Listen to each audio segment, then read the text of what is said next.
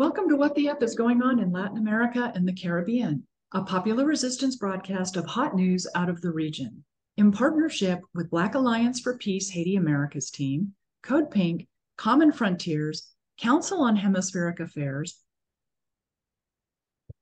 Friends of Latin America, Interreligious Task Force on Central America, Massachusetts Peace Action, and Task Force on the Americas. We broadcast Thursdays at 4:30 p.m. Pacific, 7:30 p.m. Eastern, right here on YouTube Live, including channels for the Convo Couch, Code Pink, and Popular Resistance. Post-broadcast recordings can be found at Apple Podcasts, Spotify, Telegram, radindiemedia.com, and now under podcasts at popularresistance.org. Today's episode, Asylum for Sale, Profit and Protest in the Migration Industry. Our guest is Adrienne Pine. She is author and medical anthropologist. And for the past 17 years, she has worked in U.S. federal asylum courts as a country conditions expert, for Honduran asylum seekers in more than 100 asylum cases. So before I have Adrienne join the conversation, I want to give all of you a brief background of her book that she was co-editor for, and that will be the foundation for our conversation for this episode.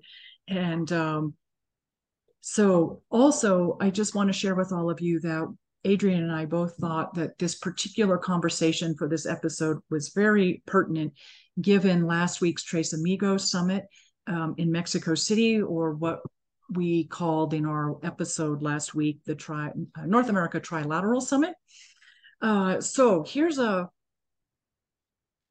brief description.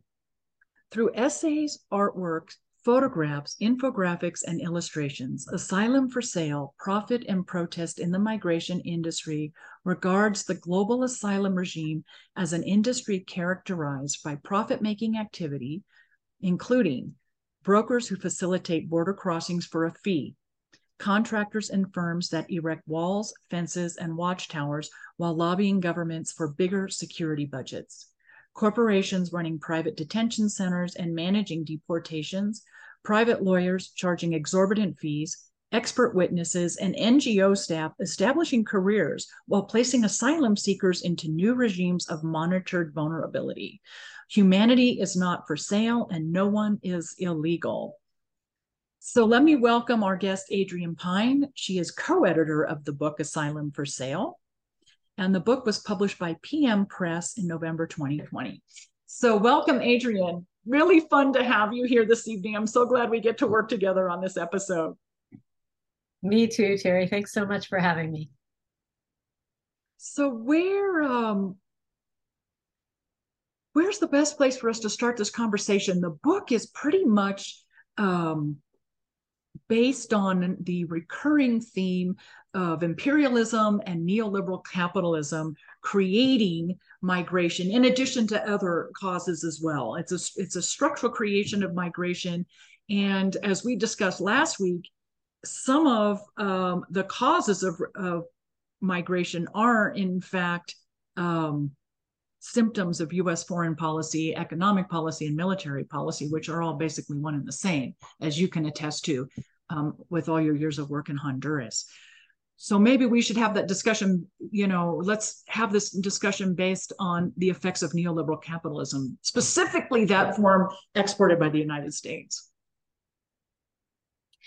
Well, and I think that's really a good framing, because that's a big part of what we were trying to do with this book was to participate in the reframing of the asylum conversation, which has really been dominated by kind of policy language and talk about human rights and these sort of vague universalistic or very specific detail-oriented discussions that leave out empire, that leave out the violence of borders, that leave out profit. And there is so much profit in the asylum industry, as you know, whether we're talking, and you mentioned some of that in the description you just read of the book, but you've got very well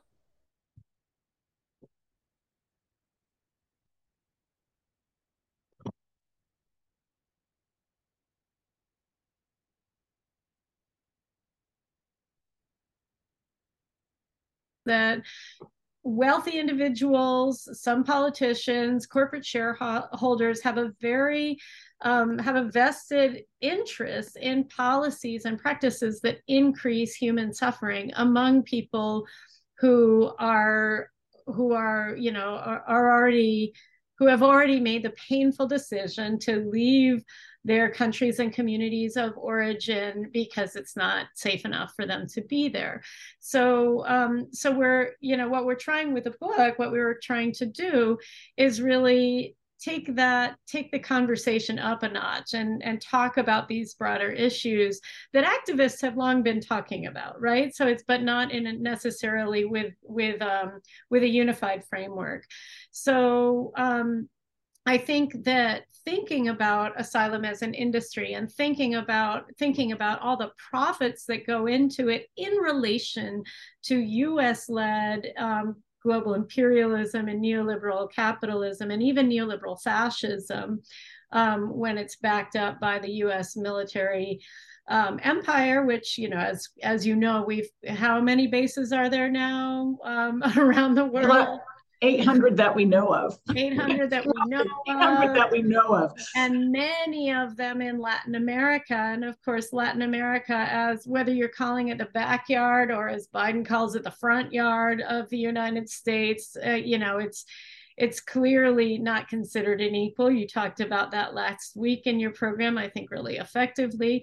And what we see is the United States just over and over and over and over again, for more than 100 years, just taking out governments it doesn't like, placing dictators that it has trained in the School of the Americas, or placing today, doing these legislative coups. But really, you've got local elites who are also very much actors in the whole process. But without the backing of the United States, you wouldn't see the degree of violence in Latin America and of economic devastation in Latin American countries that is forcing people to leave their communities. It's depriving them of the right to remain in place, which we don't talk about a lot, and that's what most people would like, to remain in their communities. Most people are not simply economic migrants. They would like to have those economic opportunities at home, but they don't have them, right? Well, there was oh gosh, yeah, I did read the book, and it's very, very good. And I would encourage all of you to read it. I have copious notes.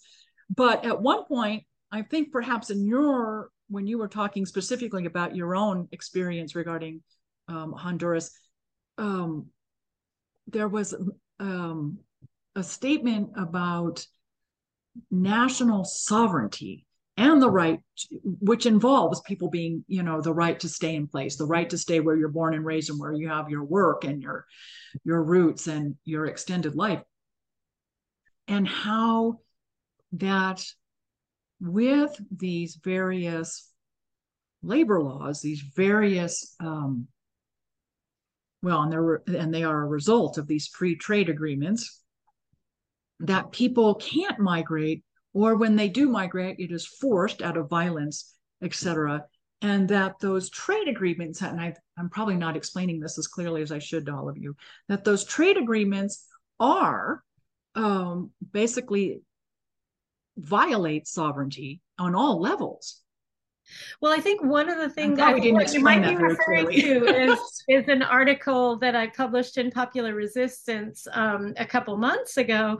It was actually an open letter to the U.S. ambassador to Honduras, Laura Dogu, in reference to a number of comments that she had made that really attacked sovereign national Honduran decisions taken by the Libre administration, the government that represents the party under Xiomara Castro, represents the party that grew out of the resistance to the 2009 US-supported coup in that country. And so you've got the US ambassador really openly and aggressively attacking sovereign policy decisions, domestic decisions that the government, the Honduran government, is trying to take to precisely to assert its sovereignty and to remove the yoke of U.S. imperial neoliberal control. And so, so some of the, so the ambassador is saying things like, well, if Honduras is going to assert that people should have labor rights, then that's bad for business, right? That's bad for investment. And it's such a violent and an outrageous kind of assertion for her to make, especially at a very particular time when she made the statement. I think it was in mid-October. The workers, the construction workers at the U.S. Embassy, the U.S. The State Department is building a massive new embassy complex, as has been its policy for many years now. It's been rebuilding embassy complexes around the world since the bombings in North Africa, and the workers that have been building that embassy complex had gone on strike because they had been horrifically mistreated. Their labor rights had been abused under the Honduran labor code, and then the company, the State Department contractor, BL Harbert, which is a multi-billion-dollar Alabama-based company that primarily makes its profits from building these massive fortresses around the world for the United States, began arbitrarily firing hundreds of construction workers because they merely stood up and requested that this company respect Honduran law, which, as it is bad. It's not even good law, right? I mean, it's law that has been weakened dramatically as a result of the 2009 coup, which I've elsewhere referred to as a neoliberal fascist coup, because really the policy imperative of the coup was really to completely neoliberalize the country, to privatize everything, to open the entire country up for extractive capitalism, for exploitation, for land takeovers, for direct colonization in the form of the sedes, or as they're called, model cities. And one of the things that happened as part of the post-coup neoliberalization of Honduras, with tremendous United States support, was a revision of the labor code that drastically weakened labor protections. And so the embassy wasn't even respecting that dramatically weakened labor code. And so what you have here is the ambassador criticizing the government for wanting to put back in place some labor protections, for wanting to ensure that dramatic exploitation isn't taking place, when her own employees are being arbitrarily fired and forced to travel to the United States because they're starving, right? I mean, so you had dozens of former embassy workers at the time that she was saying this, who had been forced to leave their communities and make the incredibly dangerous journey because they and their families were starving as a result of U.S. labor violence, of direct State Department labor violence, not even, U.S. business interest contractors. And so, I mean, I think that it's just, you couldn't get a more direct example of how the US is causing migration. And then it's using this twisted discourse about, well, more jobs will stop migration, in order to implement jobs that are abysmally slave labor. Exactly. Colonial and that's labor. Precisely what causes migration. And this is it's the Kamala Harris plan to, the root causes strategy that we've heard a lot about, which is supposedly attacking the root causes of migration. This is, this is what Joe Biden gave to gave to Vice President Harris as like her first big project. And she went straight to Guatemala on her first international trip. And as you'll recall, what she said when she was asked what the message is for people who are considering migrating to the United States was 2 words: don't come. Yeah, do not come. We actually did an episode on that, on her visit. Yeah. I will share that link with the audience, as well as both of Adrienne's articles that she has referenced, and the link to the book as well, Asylum for Sale. I'll put all of that in the program notes for all of you. But you know, this is it's heinous and it's fascinating all at the same time, because there's so many layers to this that we as U.S. citizens don't see or clearly understand. And a lot of what Kamala Harris is promoting was actually set in place by the president when he was vice president. Exactly, and that is something that took place after the 2014 so-called unaccompanied minor crisis, when there were reports of an increase of children and teenagers who were coming to the border without their parents, without or without guardians. And they were coming to meet, you know, most of them had plans to reunite with family members when they crossed the borders. Most of them, you know, no parent sends their child away to travel through an incredibly dangerous journey if that journey is not actually safer than what they're facing at home. No parent would do that. Right. And the thing is, the discourse we heard at the time was that it was primarily Honduran kids who were coming across the border, kids and teenagers. And of course, the reason that Hondurans are coming is because they're living at the time in this fascist dictatorship that was a direct result of the US supported coup in 2009. And it was just an incredibly dangerous situation for many people. And so many parents made that really painful determination that I, as a parent, can't even imagine, of sending their children, you know, maybe with relatives, maybe with other, you know, other teenagers, but sending them to the border to reunite with other family members who are in the United States and in search of safety, in search of asylum, the international right. But the Obama administration, and Biden in particular, who was assigned to the same role that Harris now has as vice president, the same role of tackling the migration crisis, used this as an opportunity not to honestly tackle the root causes, which would have forced them to look in the mirror, but rather to further their discourse about security and employment, right? That there's the reason to the claim that people are leaving their countries because of insecurity and because there's a lack of jobs. But then you really have to get into the nitty-gritty of, like, how do we define insecurity? Do we define it as like not sufficient police on the streets, not sufficiently militarized police, or do we define it as a lack of healthcare, a lack of education, a lack of you know of sovereignty, economic opportunity, control of democracy?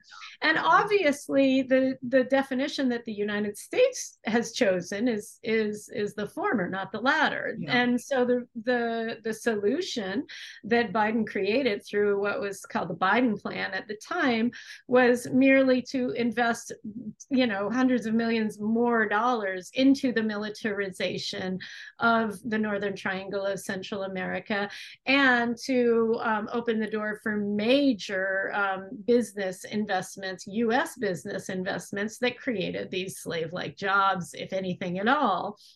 And really didn't trickle down in any way that was beneficial to Hondurans, Salvadorans, or Guatemalans. And so this is, as you say, Biden's plan to sort of tackle the root causes only exacerbated them. And it is being exactly mimicked by Kamala Harris with her root causes plan. And so what we're seeing is policies that are just adding insult to injury. They're using this human crisis that people are experiencing of being taken away from their security, from their safety, of being forced to flee to the country that is responsible for them to be being forced to flee. They're taking that as an excuse to only, to clamp down, to worsen things, to increase the levels of neoliberal imperialism, using violence as a mechanism to enforce it. It really, it really is a battle of paradigms, right? It's like, do you believe in economic development at all costs? And for the US, it's privatization. That's the model. The neoliberal model is complete privatization. And Chile and Honduras have been the two principal petri dishes, at least in the hemisphere of the Americas. And then you have those of us and a great many other people and nations who look at, well, yes, there needs to be economic activity, but how do you define that? And, does it take care of the citizens first and then profits, or at least in tandem with one another, not profits above people? At least profits equal to people, and in many societies, it's the people ahead of profits. And so, in your book, Asylum for Sale, one of the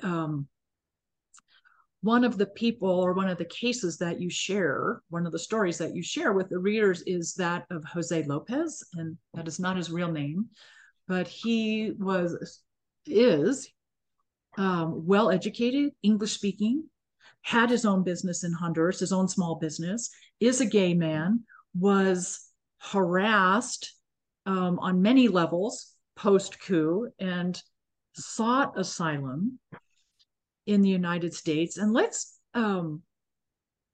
talk about his series of events that he lived through, because I found it really, really helpful for me to really see what an individual goes up against. And I just want to read to the audience a brief, before we start talking about Jose's situation, read a brief, some brief words from him in the book.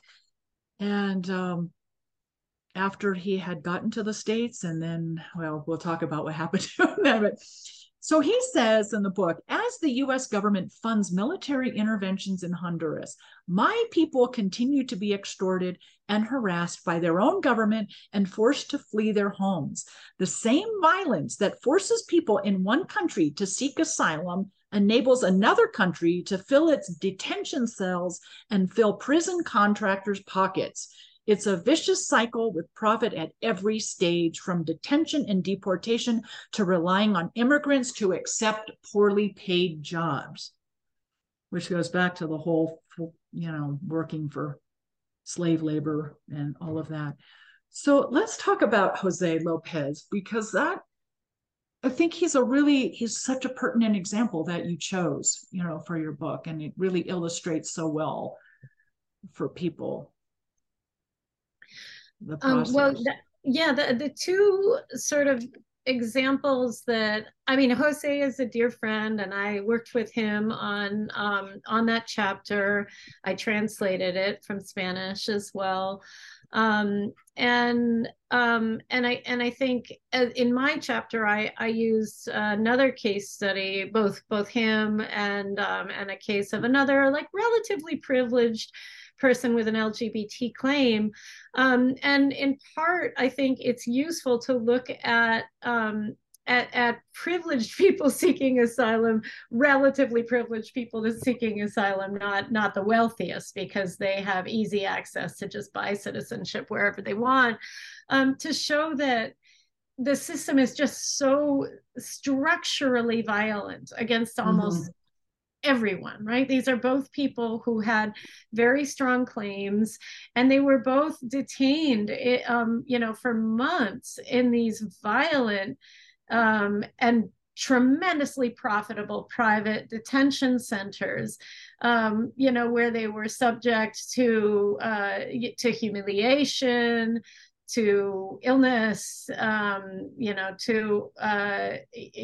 this sort of dehumanization. Mm-hmm. And it was only, it was very difficult for them even speaking English.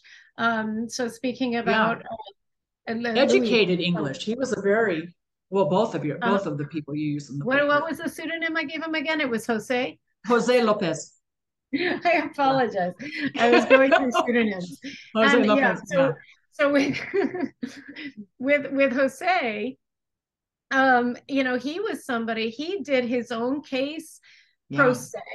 He put it all together. I mean, he's very well educated. He had worked on a number of USAID contracts around the world as as an agronomist. He's an expert. He's a very smart, multilingual guy who found himself in a situation where he was going to get killed if he stayed in Honduras, if he stayed in Tegucigalpa, if he remained in, taking care of his business. He went to the United States. He flew in. He had a tourist visa, I believe, and he tried to get information, but was unable to, to get help from any of the NGOs that said they gave asylum information, and that, and he wasn't able to get help from lawyers, and so he filed his application pro se, and then he decided that he had left all of his business affairs just a mess, and he hadn't vacated his apartment, and he hadn't cleaned things up with his parents, and he wanted to turn his properties over to them and things like that. And so he decided to fly back just for a few days to remain in hiding, and just to try to get everything in order, and then fly back to the United States so he could continue with his claim. And of course, he didn't know that you're not allowed to do that. And because the United States says, well, if you did that, then you're not afraid of being in your country. But he really did have people who had, somebody who had attacked him on multiple occasions, who had issued death threats, who had made very clear that he was going to kill him if he found him again. And so he was taking a great personal risk to go back, but he certainly was not safe to go back and not be in hiding and to stay in Honduras. And so he made this mistake, was immediately detained, spent months in this prison, which was, at the time in Atlanta, which is one of the worst courts in the country. And I think that's another thing that's really important for people to know, is that asylum it's so arbitrary that asylum lawyers all know this, but other people don't really have a sense of how arbitrary it is. There are some judges that will reject 99.9% of their cases, and others that will only reject like 20% of the cases, because they're more humane, because they recognize that a greater number of people are in danger.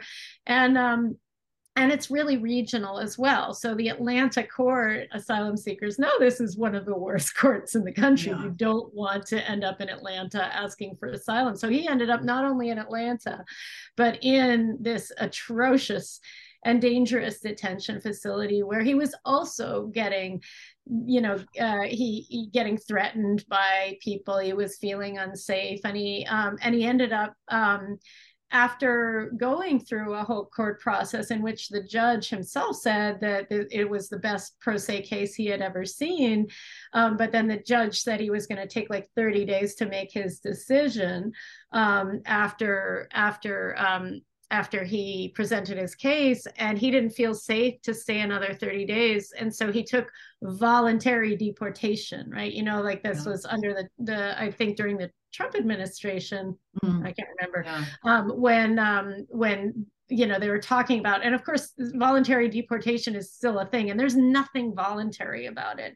People are being forced to make the choice to leave, because otherwise they're faced with this police terror or with detention in these terribly inhumane conditions. And it's just and again, these detention corporations, whether we're talking about GEO or one of the others, they're billion-dollar companies. Yeah. They're making so much money from filling up these detention centers. Well, I think it was in Jose Lopez's chapter. He said it was $78 a night the detention center got for him occupying a bed.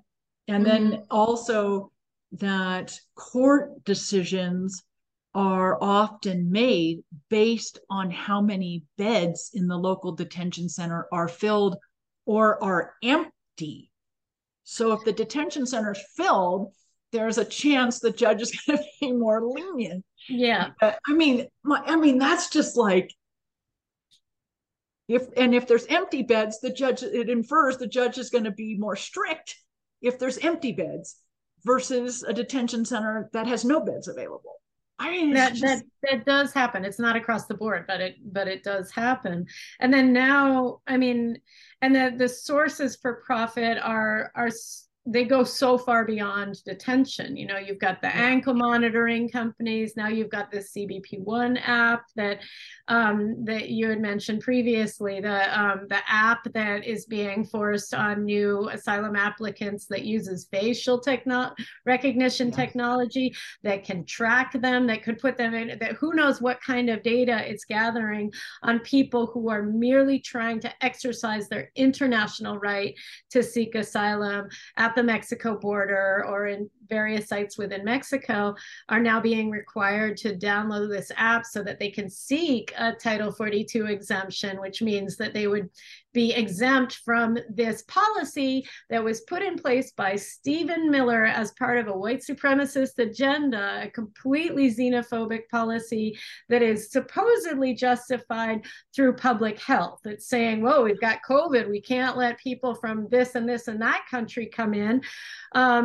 And actually, numerous public health experts, doctors, and scientists have said that this has nothing to do with public health at all. It's absurd.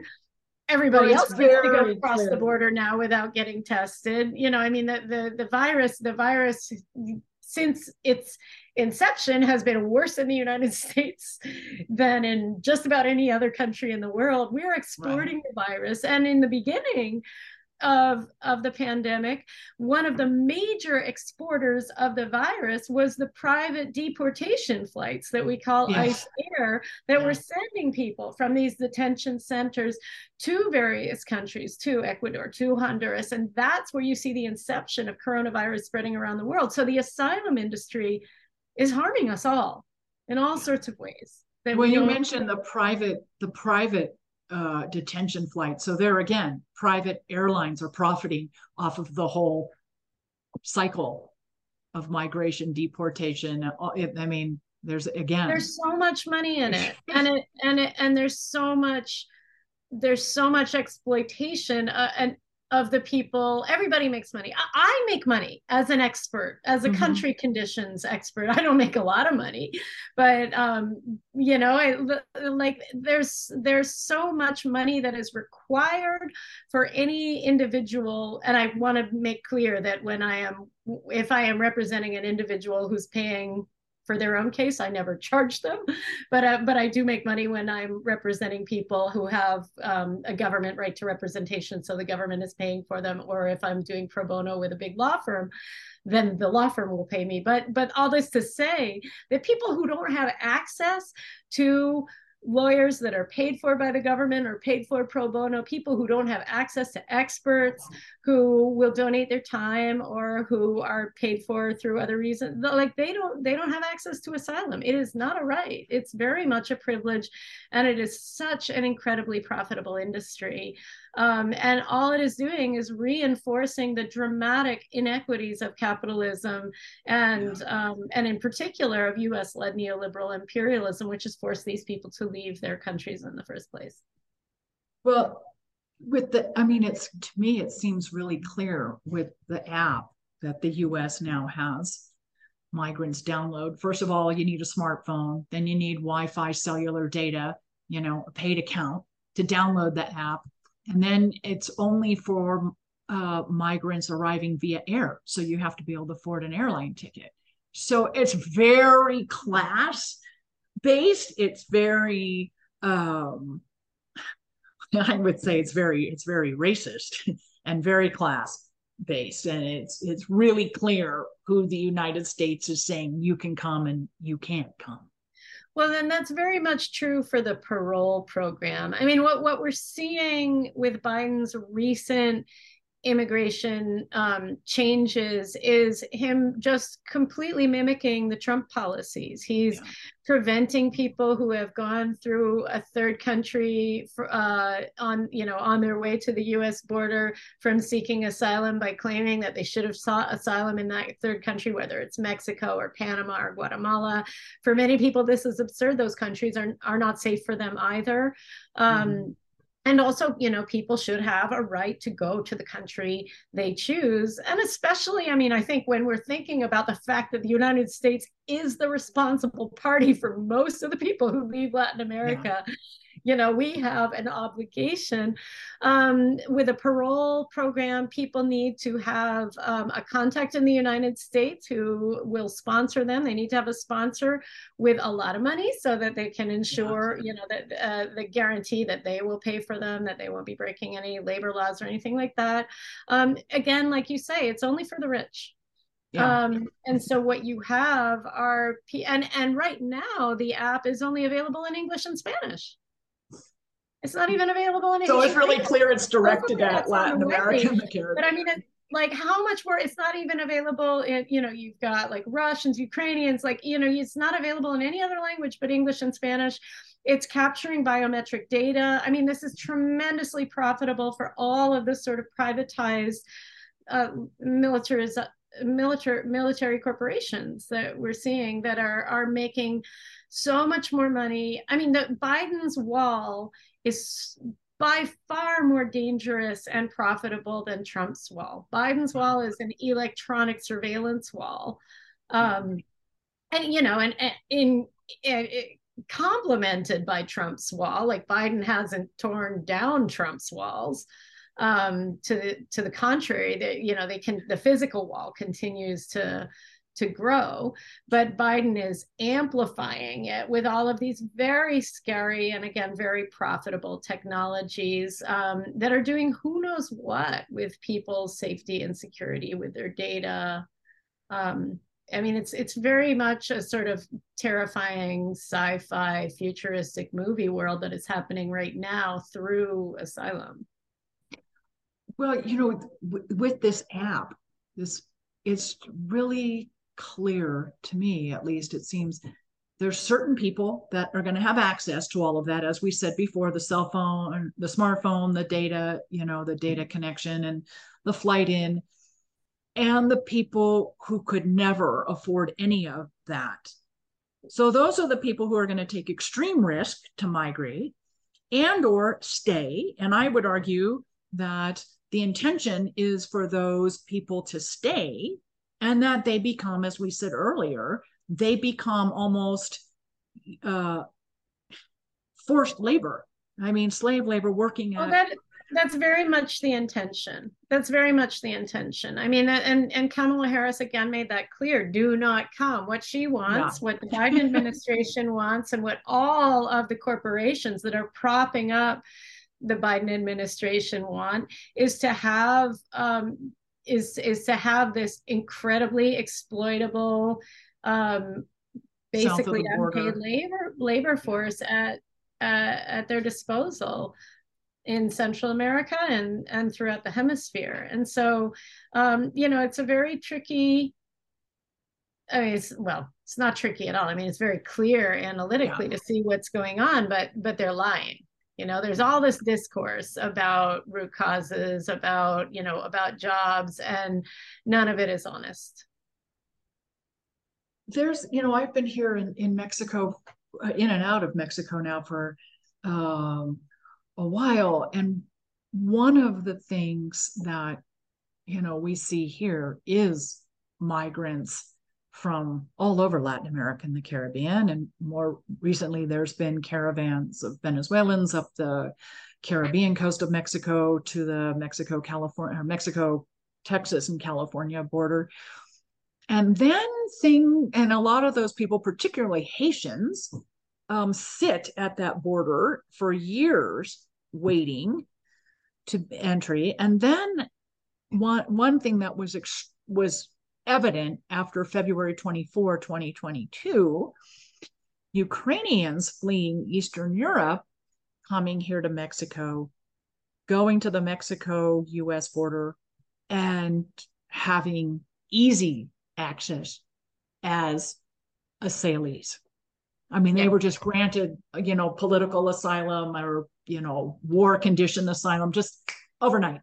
Yeah, no, there's two. I would say it became very clear, and not just here in Mexico, but I'm sure you would agree with this, for anybody who has spent any time south of the U.S. border, it was very, very clear that asylum was being given to white Christian Europeans, because war conditions have been suffered by people throughout Latin America and the Caribbean, and those people do not qualify for asylum. Well, there's two things going on there. On the one hand, it's very much what you're talking about. It's the dramatic racism of our border policies, the racism and the xenophobia, where you see Haitians being whipped. And I mean, the imagery with that is just unspeakable. Yeah. And then on the other hand, white people just sort of sliding in, no problem. Yeah. But then, of course, the other thing is that throughout the United States history with asylum, it's always been political. It's always easier for people who are in countries that the United States is not friends with, that have historically had much easier access to asylum in the United States, because that bolsters the US's claim that those countries are living under dictatorships, right? So for a long time, the United States was allowing Venezuelans in more easily than Central Americans, and it has consistently granted their asylum requests at much higher rates than people who are actually fleeing dictatorships, like Hondurans under Juan Orlando Hernandez, that were fleeing tremendous violence, militaristic violence, and danger. And that's precisely because it fits into the US narrative. It defends the imperialist project. And with the Ukraine, you have the exact same thing. Right. I mean, you have people legitimately fleeing a terrible, violent situation. But if you take an analysis that violent situation is really the result of a proxy war between NATO and Russia, then it doesn't paint them in as it doesn't paint them in the same light for the purposes of the US PR, like promoting NATO, promoting this war against Russia. Yeah.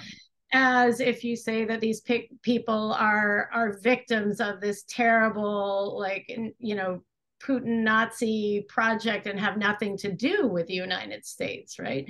Obviously NATO is a project that the United States has control over, right? And along with some of the more right-wing European countries, and it's this long-term militaristic imperialist project.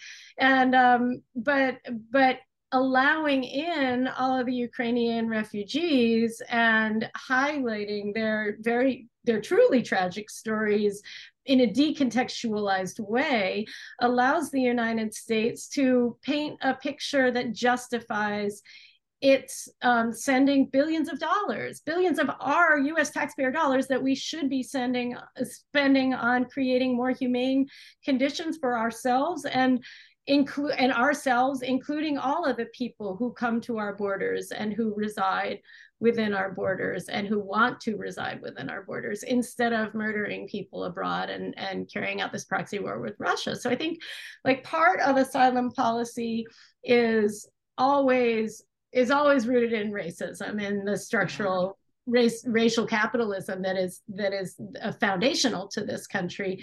But then another part of it really is always in sync with US aggression, US imperialism, US foreign policy. And it's used as a tool to justify U.S. aggression against countries that are trying to assert their own sovereignty.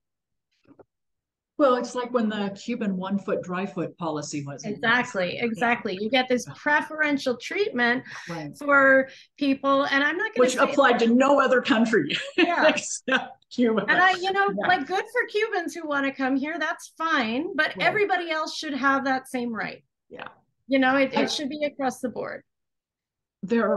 I tend, sometimes I talk to people who are traveling or who will join, the work that you and I doing. My work isn't even close to the significant of yours, but like when we organize delegations or, go on social justice trips to witness or do human rights observation in countries. And for people who it's their first time or who have never gone and done that work and are considering doing it, one of the things I ask people to think about is, why are migrants from Venezuela considered political refugees?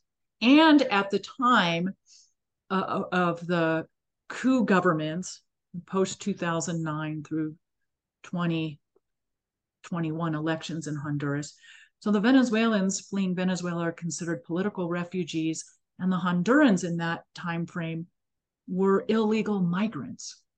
Or economic migrants, exactly. I mean, and it's that's you can see whose government is supported and whose isn't. Yeah. So clearly, and asylum really becomes a tool of foreign policy. I mean, it's one that's enacted by individual judges, but judges that have been appointed with these policies in mind, in large part. I mean, especially when you have these Trump-appointed immigration judges, but also, a lot of the democratically appointed immigration judges, they're only a little bit better. And they, just like so many citizens in the United States who just absorb mainstream media and don't have access to critical viewpoints, to thinking critically about imperialism and what the United States is doing abroad, they take these assumptions, what they hear on the news. If you hear anything on the news about Venezuela, it's about it being a dictatorship. It's about it being like a socialist. So they get political asylum. Right. And they're labeled refugees versus migrants. And there's no actual interrogation of, looking at it objectively. And by objectively, I mean, look at it statistically. Look at, you can see that if you look at the statistics of people migrating from Venezuela prior to the implementation of sanctions, Venezuela was a migrant receiving country more than it was specifically Colombia. Exactly. And it's only with the implementation of US sanctions that were meant to starve and kill Venezuelans and, to destroy the government, but it's a collective punishment measure that made life very difficult for a lot of Venezuelans. It's only then that you see them leaving. And so then the United States, of course, it was all planned beforehand. They knew that this was the impact it was going to have, and they knew they were going to be able to say, see, socialism. Yeah. When it had nothing to do with that. Versus the 100% privatized economy in Honduras that was, put on steroids by the US sponsored coup. Those people, it's illegal for them to migrate. Yeah, it's really, I really think when people can understand that, that the different labels given for different purposes, when you can understand that, you really see what US foreign economic and military policy is. It's very clear who gets labeled what and why. Yeah. Unfortunately. Yeah. And I want to emphasize that, everybody who's migrating without a lot of money, regardless of whether they're escaping US-led sanctions in Venezuela or US-led coups in Honduras, they're all suffering. Nobody is having a good experience. It's not like anybody deserves that regardless. But and often they don't have a clear sort of structural, analytical, sociological analysis of why they're leaving. They just know things got really bad. Yeah. That hasn't been the case. One exception to that that's been, I think, really interesting and that you've probably seen has been with the caravans coming from Honduras. Yeah. Because those caravans, I mean, especially when Juan Orlando was still in power, they were so politicized and they were so clear that what they were doing was fleeing a US supported dictatorship, and they were doing it collectively. And it was actually a source of real collective empowerment in one of the most terrifying and traumatic experiences that people could normally have. But I think the asylum process for most people is sort of isolating and depoliticizing and very traumatic. Yeah. And very expensive. Tremendously expensive. People are getting kidnapped, they're getting extorted, they're getting killed, they're getting raped, as they try to make their way through Mexico and the other intervening countries. So let's talk in our last few minutes. Let's talk a little bit about Mexico, because you were here not too long ago, and I have to say, and this comes up, on occasion, it's a similar, theme in several episodes, that so many of us throughout the Americas are really looking at the current Mexican government and supporting it for its vision of the Americas, specifically Latin America and the Caribbean, but attempts to bring in US and Canada. And it is, it's a really terrific vision that AMLO has, in my opinion, that he has for the Americas. And I've said this to the audience before. There's a fantastic speech he gave July 24 of 2021 on the 238th anniversary of Simon Bolivar's birth that is worth listening to. It really he outlines his vision. And then certainly in reconvening the CELAC in September of 2021, after a 4-year pause, and having the majority, I think 32 of the 33 members with 35 countries, US and Canada is not part of CELAC, and what the region as a whole has come to envision for itself. And then we have this trilateral summit last week that basically solved nothing about migration. And we continue to see almost a full cooperation with the Mexican government and the US government regarding border policy. And it's a tough pill to swallow, because there's so many, this vision for the Americas is so exciting and so positive, and this multilateral embrace of countries throughout the hemisphere, but we still have this really difficult, militarized, horrible situation at the US-Mexico border. Well, not just at the border, but throughout Mexico, because, what we need to understand is that borders now extend. This is something Todd Miller writes about. Who's been a guest, by the way. I would imagine that borders really extend now everywhere. Right. Because the US border agencies extend everywhere. They have they're able to police in so many different spaces, and the US Border Patrol is collaborating with Guatemalan and Mexican police, and you've got all of this, and for people who are traversing Mexico, they're subject to these checkpoints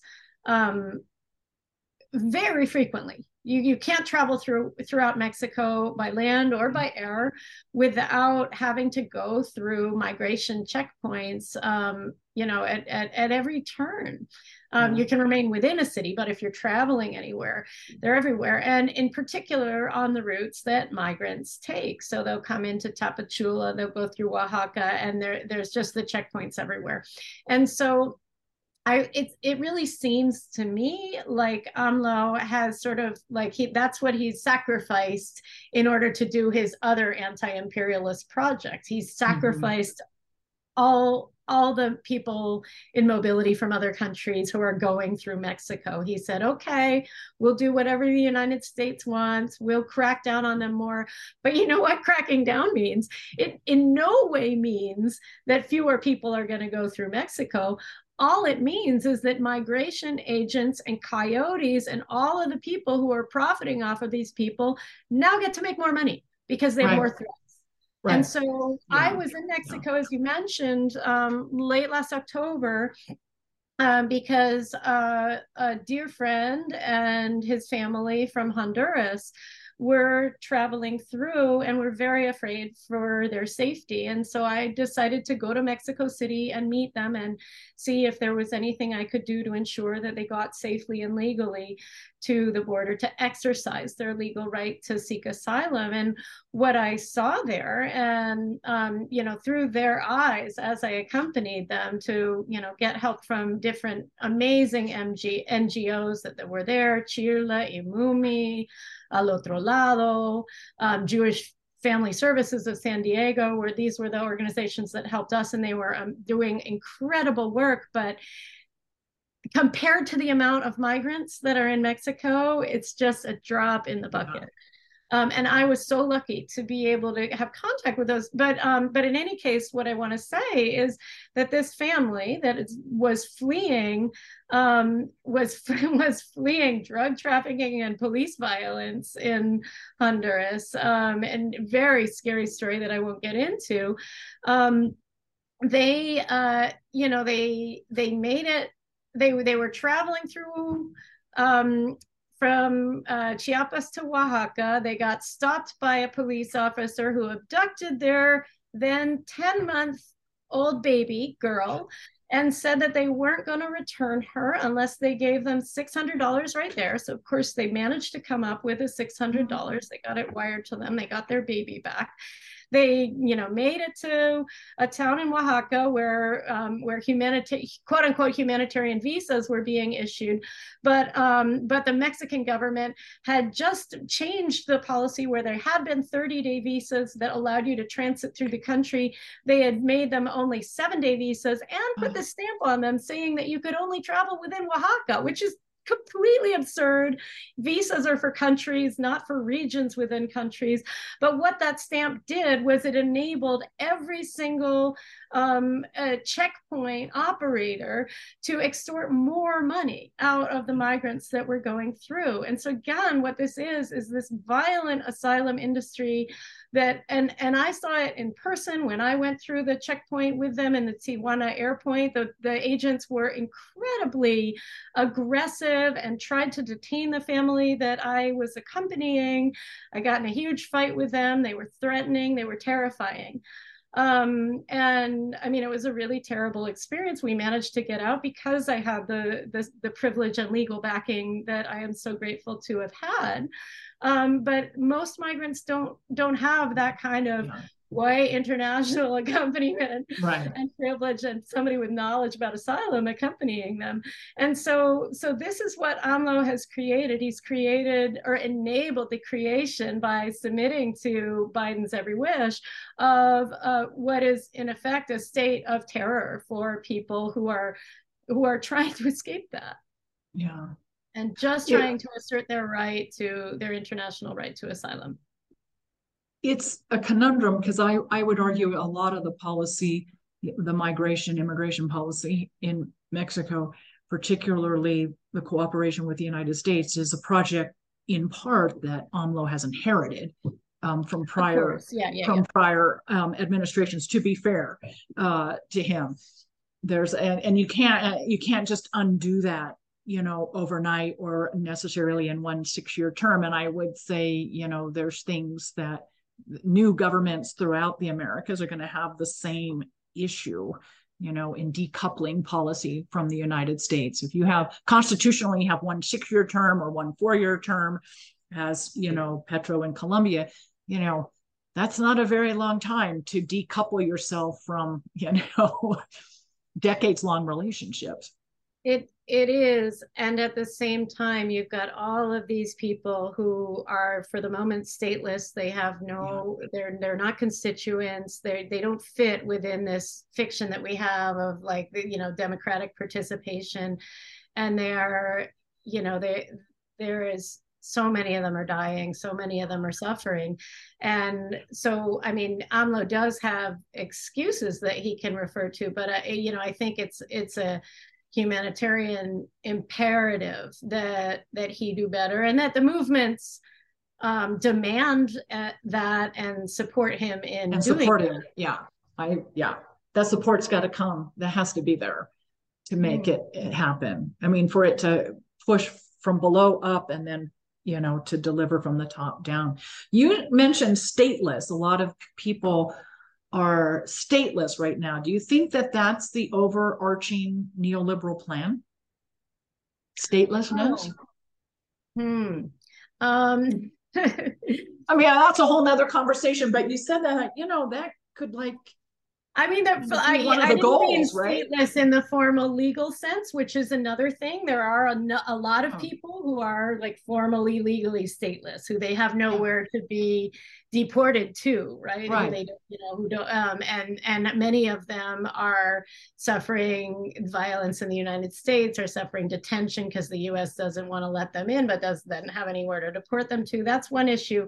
I guess I was referring. I meant it in more of a sort of they don't have a state to go back to. They have a state that they pertain to legally, as we are all in this world that is made up currently of nation states. So, but that doesn't mean that they actually have a home. Right. And when they're in transit, they have less protection than anyone else could possibly have, because they are not protected by their home state. They're not protected by depending on their home state. There are some countries that, through their embassies and through various programs in other countries, that do try to offer services. Whether people want them or not is another question. But Mexico is not doing anything to recognize the humanity of these people who are some of them are living in Mexico, some of them are not in transit, some of them are working. I mean, there are so many migrants who are just living in Mexico right now, who are not necessarily actively trying to get into the United States. They also are being disenfranchised, dehumanized, not recognized, in the way that citizens are. It's this restrictive citizen nation state model is harmful to us all in that way, because it's really continuing to implement the inequalities that capitalism creates. It's only people of a certain economic class can cross borders, and the rest of us cannot. Or access any other rights that citizens get when they're within borders. Yeah, exactly. So, wow, Adrienne, what a fantastic conversation, and a fantastic book. And let me just remind the audience, the book is Asylum for Sale, Profit and Protest in the Migration Industry, and it is at PM Press. And you can order it online, or you for the hard copy paperback, or you can even buy an ebook, which I did. And it's a really, really informative and eye-opening read. And I'm so thankful to be able to call you a friend. And because it's just such it's your work is just so important and so honorable, what you're doing. So to know you and be a friend with you is really it's a big deal. So what should we, just again for the audience, I will include the links to the book and to Adrienne's 2 articles that she mentioned in our conversation: Open Letter to U.S. Ambassador, Stop the Assault on Honduras's Human Rights, and Social Struggle in Neoliberal Central America. That's fantastic. Paper 2, I'll include links to both of those. And also, yes, we did, Todd Miller has a chapter in your book. We did have an episode with him And his book, Climate Change, Displacement, and the Border Industrial Complex. And for easy reference, I'll include the link to that episode as well, as some good background to today's conversation.